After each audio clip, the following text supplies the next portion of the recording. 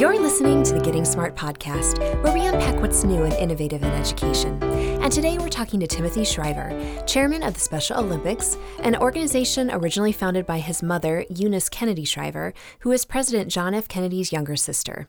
Tim spent 15 years in public education as a teacher and helped establish the Social Development Project, as well as the Collaborative for Academic, Social, and Emotional Learning, better known as CASEL, which he also chairs. Tom asked him to share more about his interesting career pathway through education. Tim Shriver, welcome to the Getting Smart podcast. Thanks for having me. Tim, you have led an interesting life. Thank you. What I think people may not know is that you've got quite a background in education, public education. Where did that start?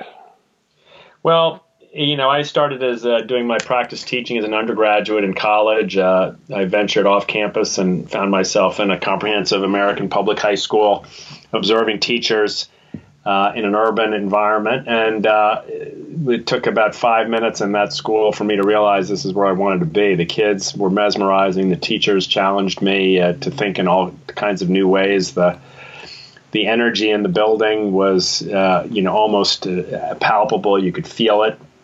There was an incredible combination of desire and hunger and longing, but also anger and pain and frustration and disappointment. And I just found that to be a sort of a central, just a place where I felt comfortable, that I wanted to learn from, I wanted to know more about. And so I started my career there, first with the Upward Bound program at the University of Connecticut, and then in the New Haven public schools, and really thought a great deal about what could make a difference for kids coming from these environments, for kids who really wanted to learn, had all kinds of talent, incredible amounts of charm, but the system really wasn't working for them.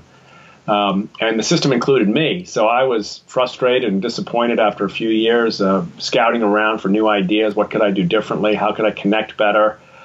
And a handful of people converged at the same time in and around, in those days, the New Haven public schools. James Comer, who'd been doing pioneering work in child development, and a few others. I was wondering if he was going to be part of the story. Well, he wasn't just part of the story. He was the pivot for me. He shifted my lens from kind of working harder than anybody to trying to work smarter, from being a teacher to being a child developmentalist, from thinking about academic instruction to thinking about children. Right. It was a dramatic shift for me. I couldn't have pinpointed it for you at the time, but it was clear very quickly that to think about child development was a whole new approach to how to think about kids. Didn't have anything to do with the size of the school, the structure of the school, the income of the kids, the race, the color, the background. It had to do with the children and their developmental needs. And all of a sudden, new options and insights emerged, and that's really the founding of the field of social and emotional learning. Came there, and the founding of CASEL, the organization which I, together with others, helped create and continue to believe in and work for today. No, that really was the epicenter. When you look back at the Yale Child Study Center, I think you can sort of pinpoint that as the beginning of modern child psychology. Is that fair? That's right. Yeah, I think so. And going back well before my time, obviously, but the idea of the child psychology, child psychiatry, and medicine coming together and working together, and then the Child Study Center even brought in the legal teams and so on to create the field of legally informed child development knowledge. Community policing began to come in there and start to think about how police work could be child developmentally informed. Well, you wouldn't have thought it would take a lot to inform educators about child development. You would have thought that's what we would be good at. But the truth is, almost none of us were prepared as child developmentalists. Almost none of us were taught child development in any significant way. Almost none of us were trained to see the markings of developmental, positive development, or the deviations from positive development, to have an acute kind of clinical eye, if you will, for those signs, or to have the skills necessary to help children promote their development in anything other than, we were all trained to teach history or English or social studies or mathematics or phys ed or art, not to teach children. It was quite a dramatic shift, and I think the school educators as a field, we're still getting our head around the quite expansive implications of thinking of schools as centers of development and teachers as facilitators of development. It's quite a different way of seeing the world. That it is. I want to come back to that in a second. You earned a doctorate at Connecticut. What was that in? I was in special education. It was in the School of Ed Psych. At that time, I was really interested in social competence. That kind of was the part of the ledger that most fascinated me.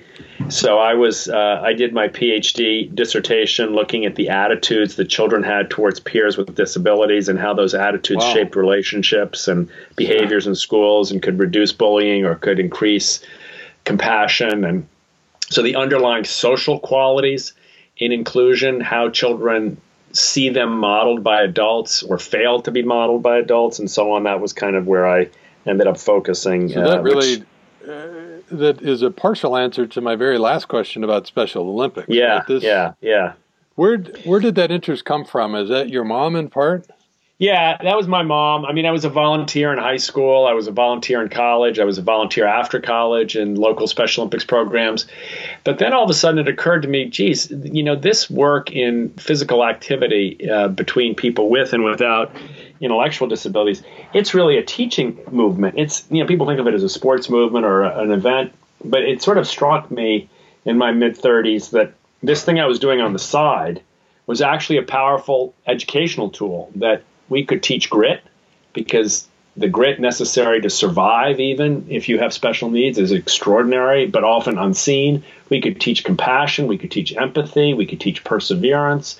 We could teach inclusion if we marshaled the gifts of people with intellectual disabilities and welcomed them into the mainstream of the school. So I began to see this with this lens of as a developmentalist. I can't say I'm not a trained developmentalist, but I think I'm a practiced developmentalist. I began to see that there was a whole arena in which young people who had special needs could be seen as assets to the development, not just of their own development, but to the development of their non-disabled peers. And so I jumped over to Special Olympics. Most people say, well, geez, you had a career change, but actually nothing much changed in terms of my interests. I continued to be interested in how you could make schools and communities into places that support the beauty and discovery of that beauty of every child. That's really what I've always been interested in.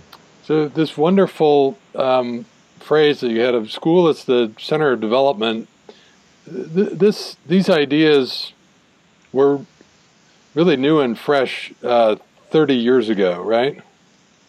They were. I mean, in some ways, yes, Tom, they were. But, you can find them in Dewey. Right. You can find them in Maria Montessori. You can find them in Vygotsky. You can find them in Jim Comer. So in some ways, what was new was that we as educators were starting to take them seriously.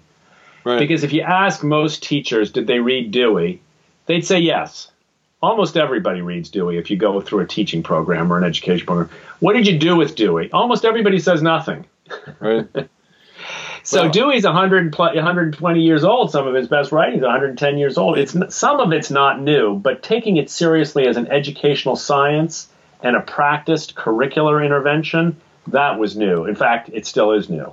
Well, the frustrating thing, I guess, for me in retrospect, is the beautiful consensus and focus on equity that began to form in the early 90s, flowered as the standards movement and was sort of stamped by the federal government as No Child Left Behind, had a well-intentioned bipartisan origin, but it had all sorts of unintended consequences, including, in part, forgetting this idea about school as the center of development and just, in so many places, kind of a myopic focus on literacy and numeracy, and even more narrowly on test prep.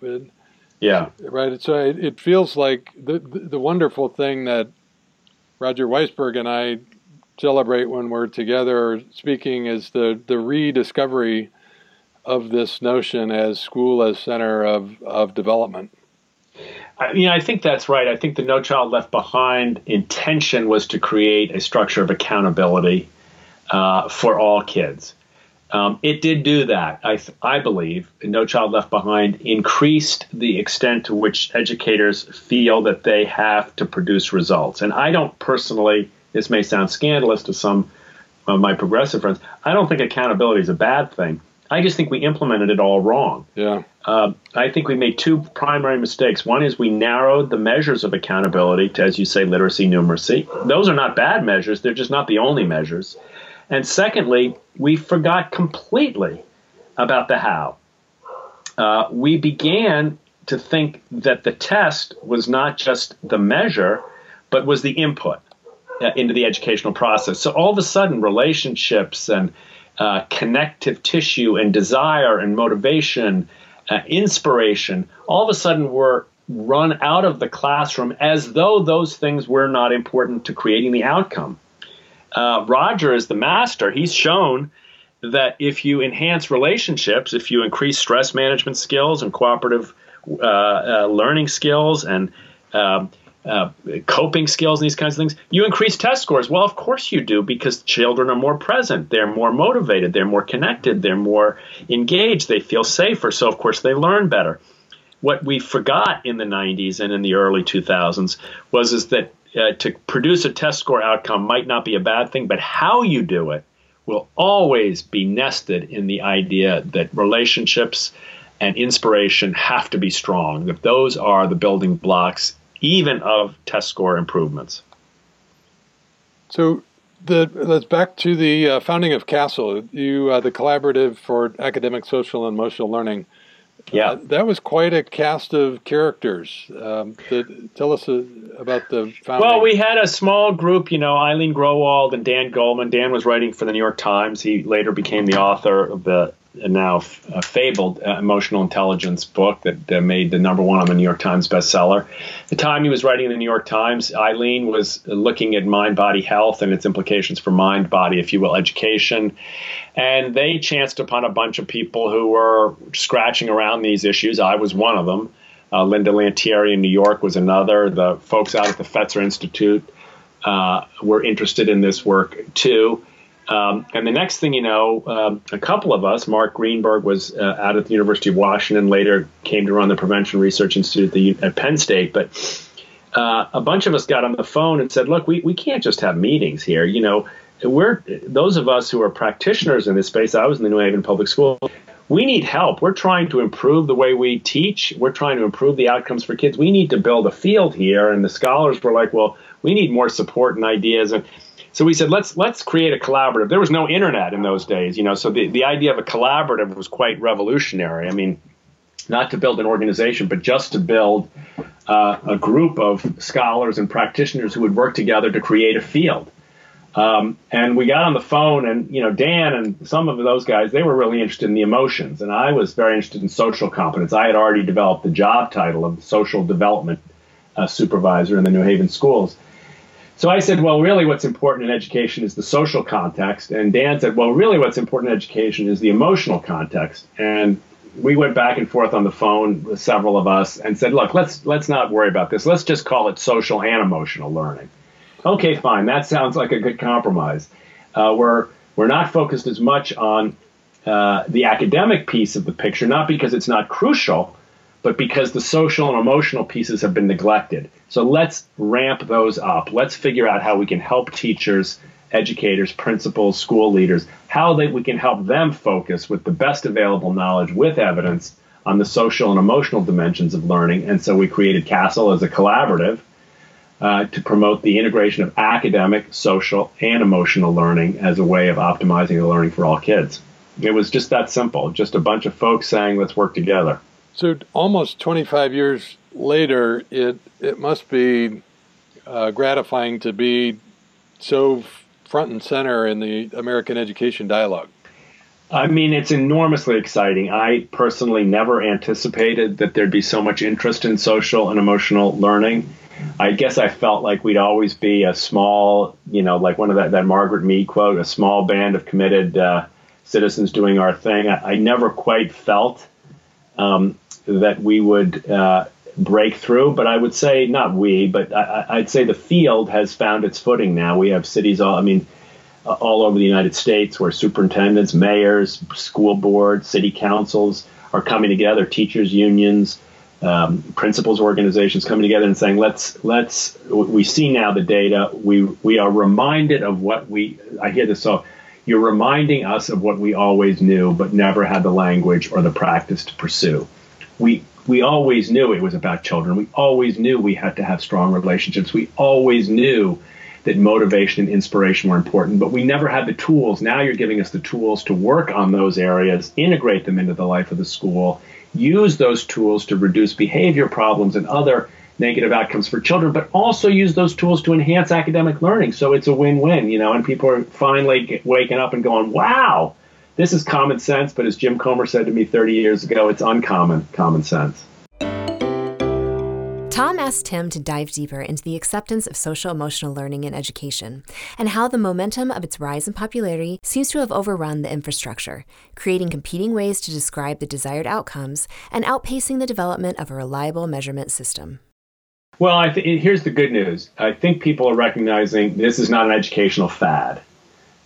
This is an educational philosophy, and it's resonant in the minds of teachers and principals at a very, very high level. So there's intuitive grasp that this is an approach that we all want and must strengthen. The bad news is that as people are awakening to this possibility, you're right, the supply of high-quality evidence-based trainers is not as good as it should be. The supply of public policy frameworks is not as crisp as it might be, including assessment tools. There are great differences of opinion about the kinds of sequences that ought to be promoted, the kinds of balance between academic and social and emotional allotments of time, the balance between didactic instruction and skills versus more holistic approach to school culture and climate and community and family engagement. So we're a young field. I think of us as, maybe science around the time of Newton or something like that. There's a long way to go in physics, right? Yeah, when Newton developed his early laws, but Newton still had a lot. He knew a lot.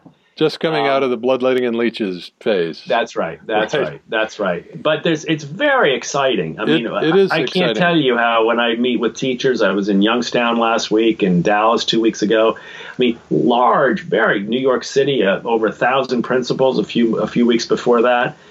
The hunger to get to work, to use these strategies, to focus on high quality, rigorous programming, not to sort of buy something off the shelf and slap it in and then wait for it to fail. I mean, the old resistance of school reform that's so deeply ingrained in many educators, we're, I think, getting over that because people are seeing this as not a quick fix, but a real significant shift and a very fruitful one, too.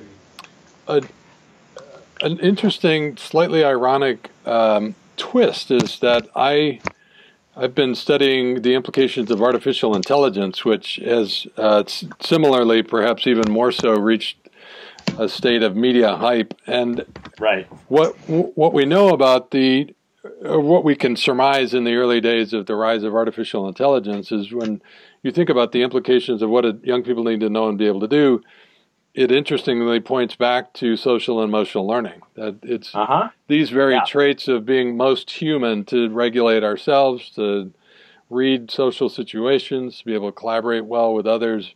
It seems clear that these skills will be more important than ever in life with smart machines.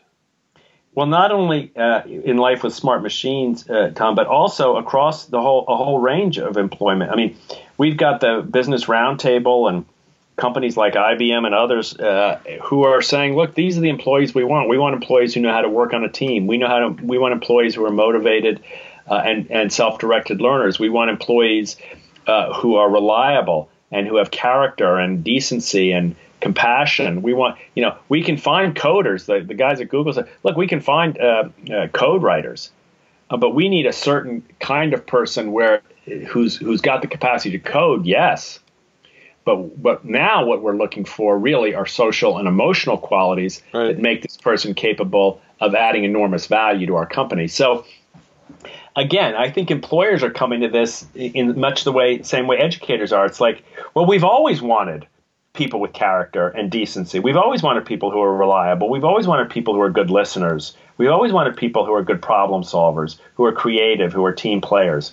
But we maybe didn't spell it out quite the way we should. Right. And we didn't give educators the benefit of telling them that these are the things we want from your graduates. And in this day and age, when, let's be honest, community structures, social norms, traditional values, some of these things have frayed quite a bit, and there's quite a lot of variety in terms of how young people are growing up, and there's right. not as many supports for young people as there were. We don't have to bemoan that, but we ought to know it and recognize it and respond to it and give kids the benefit of schools where some of these basics are reintroduced in a more specific and a more successful way.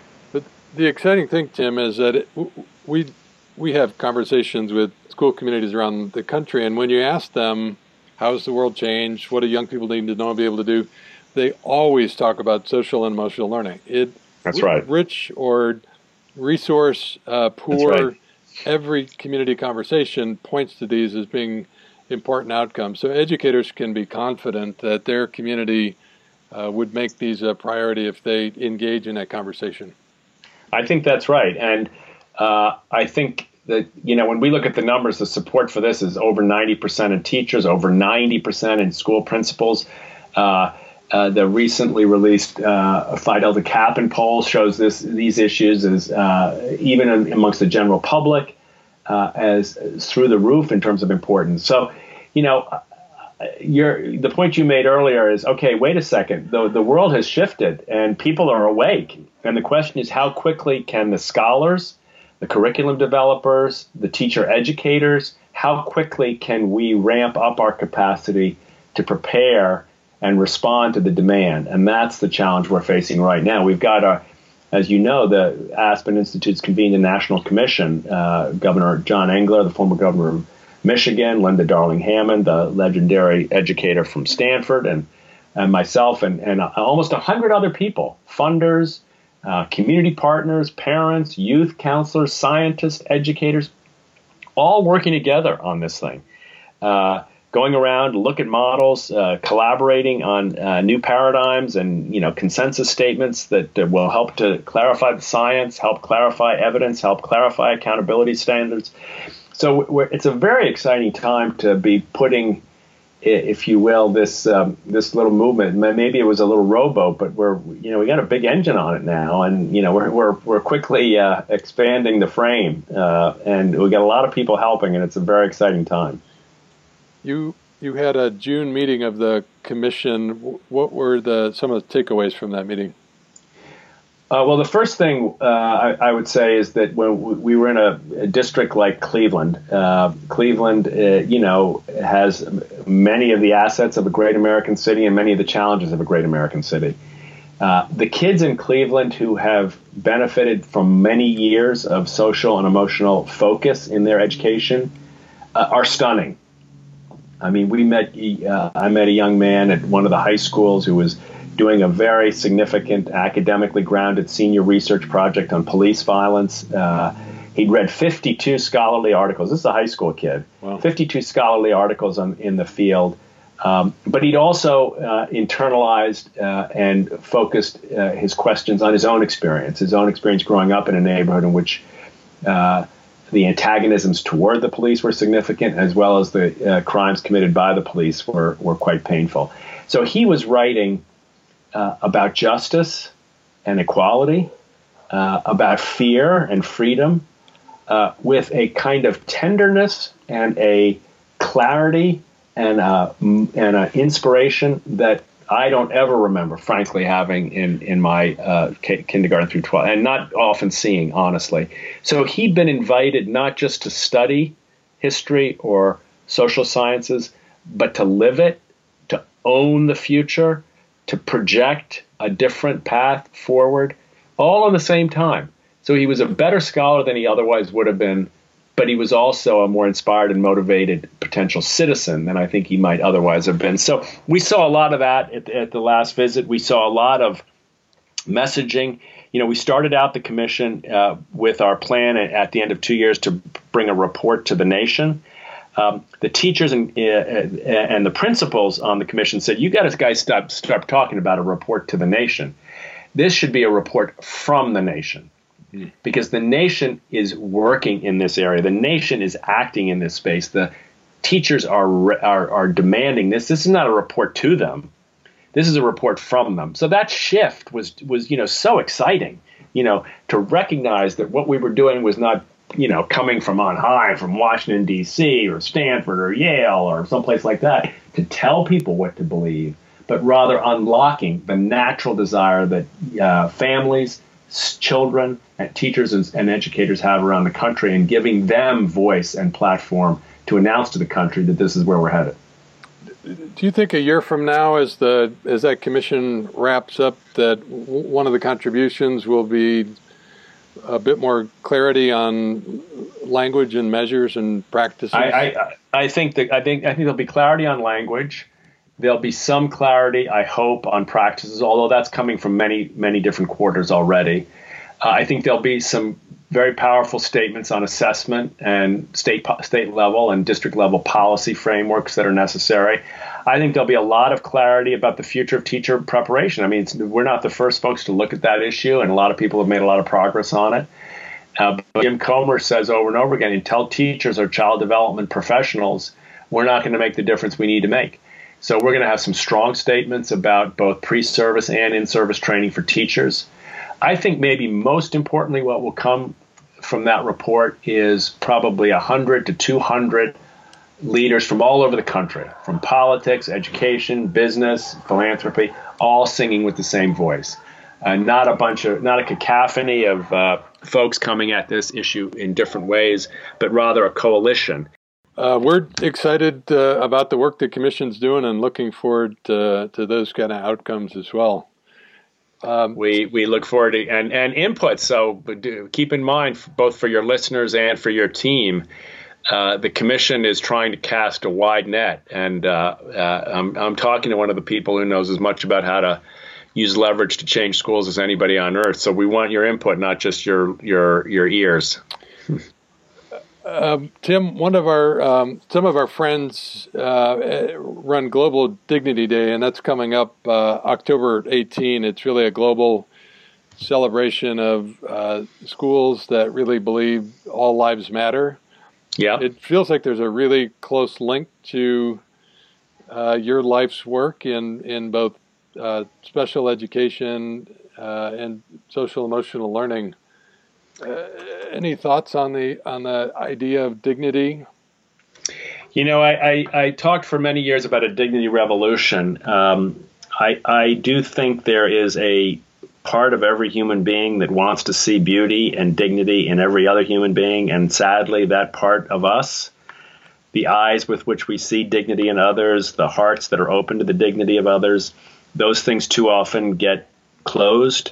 They become scared, they become antagonistic, and we lose our capacity to see one another with dignity and as people of dignity.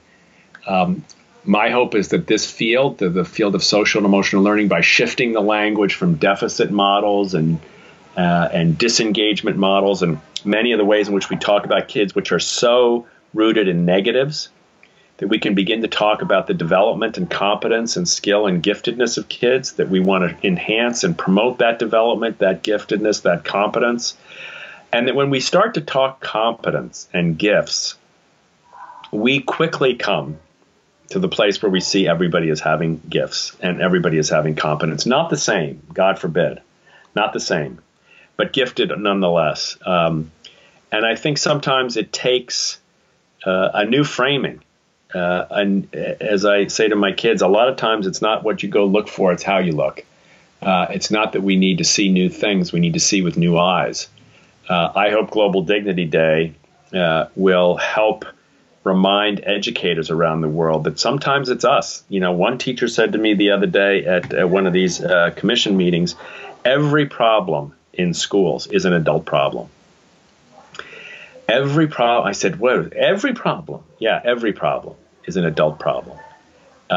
If we thought of ourselves as the folks who need to see differently, I think we would see in our kids a lot more possibilities than we do today. And as a result, they too would see that in themselves. So I hope that the work in Special Olympics around inclusive climates and cultures in schools, and the work of social emotional learning professionals, as we try to give schools the tools to teach empathy and inclusion and grit and compassion and dignity. I hope these things will all convene in a very positive way to help strengthen.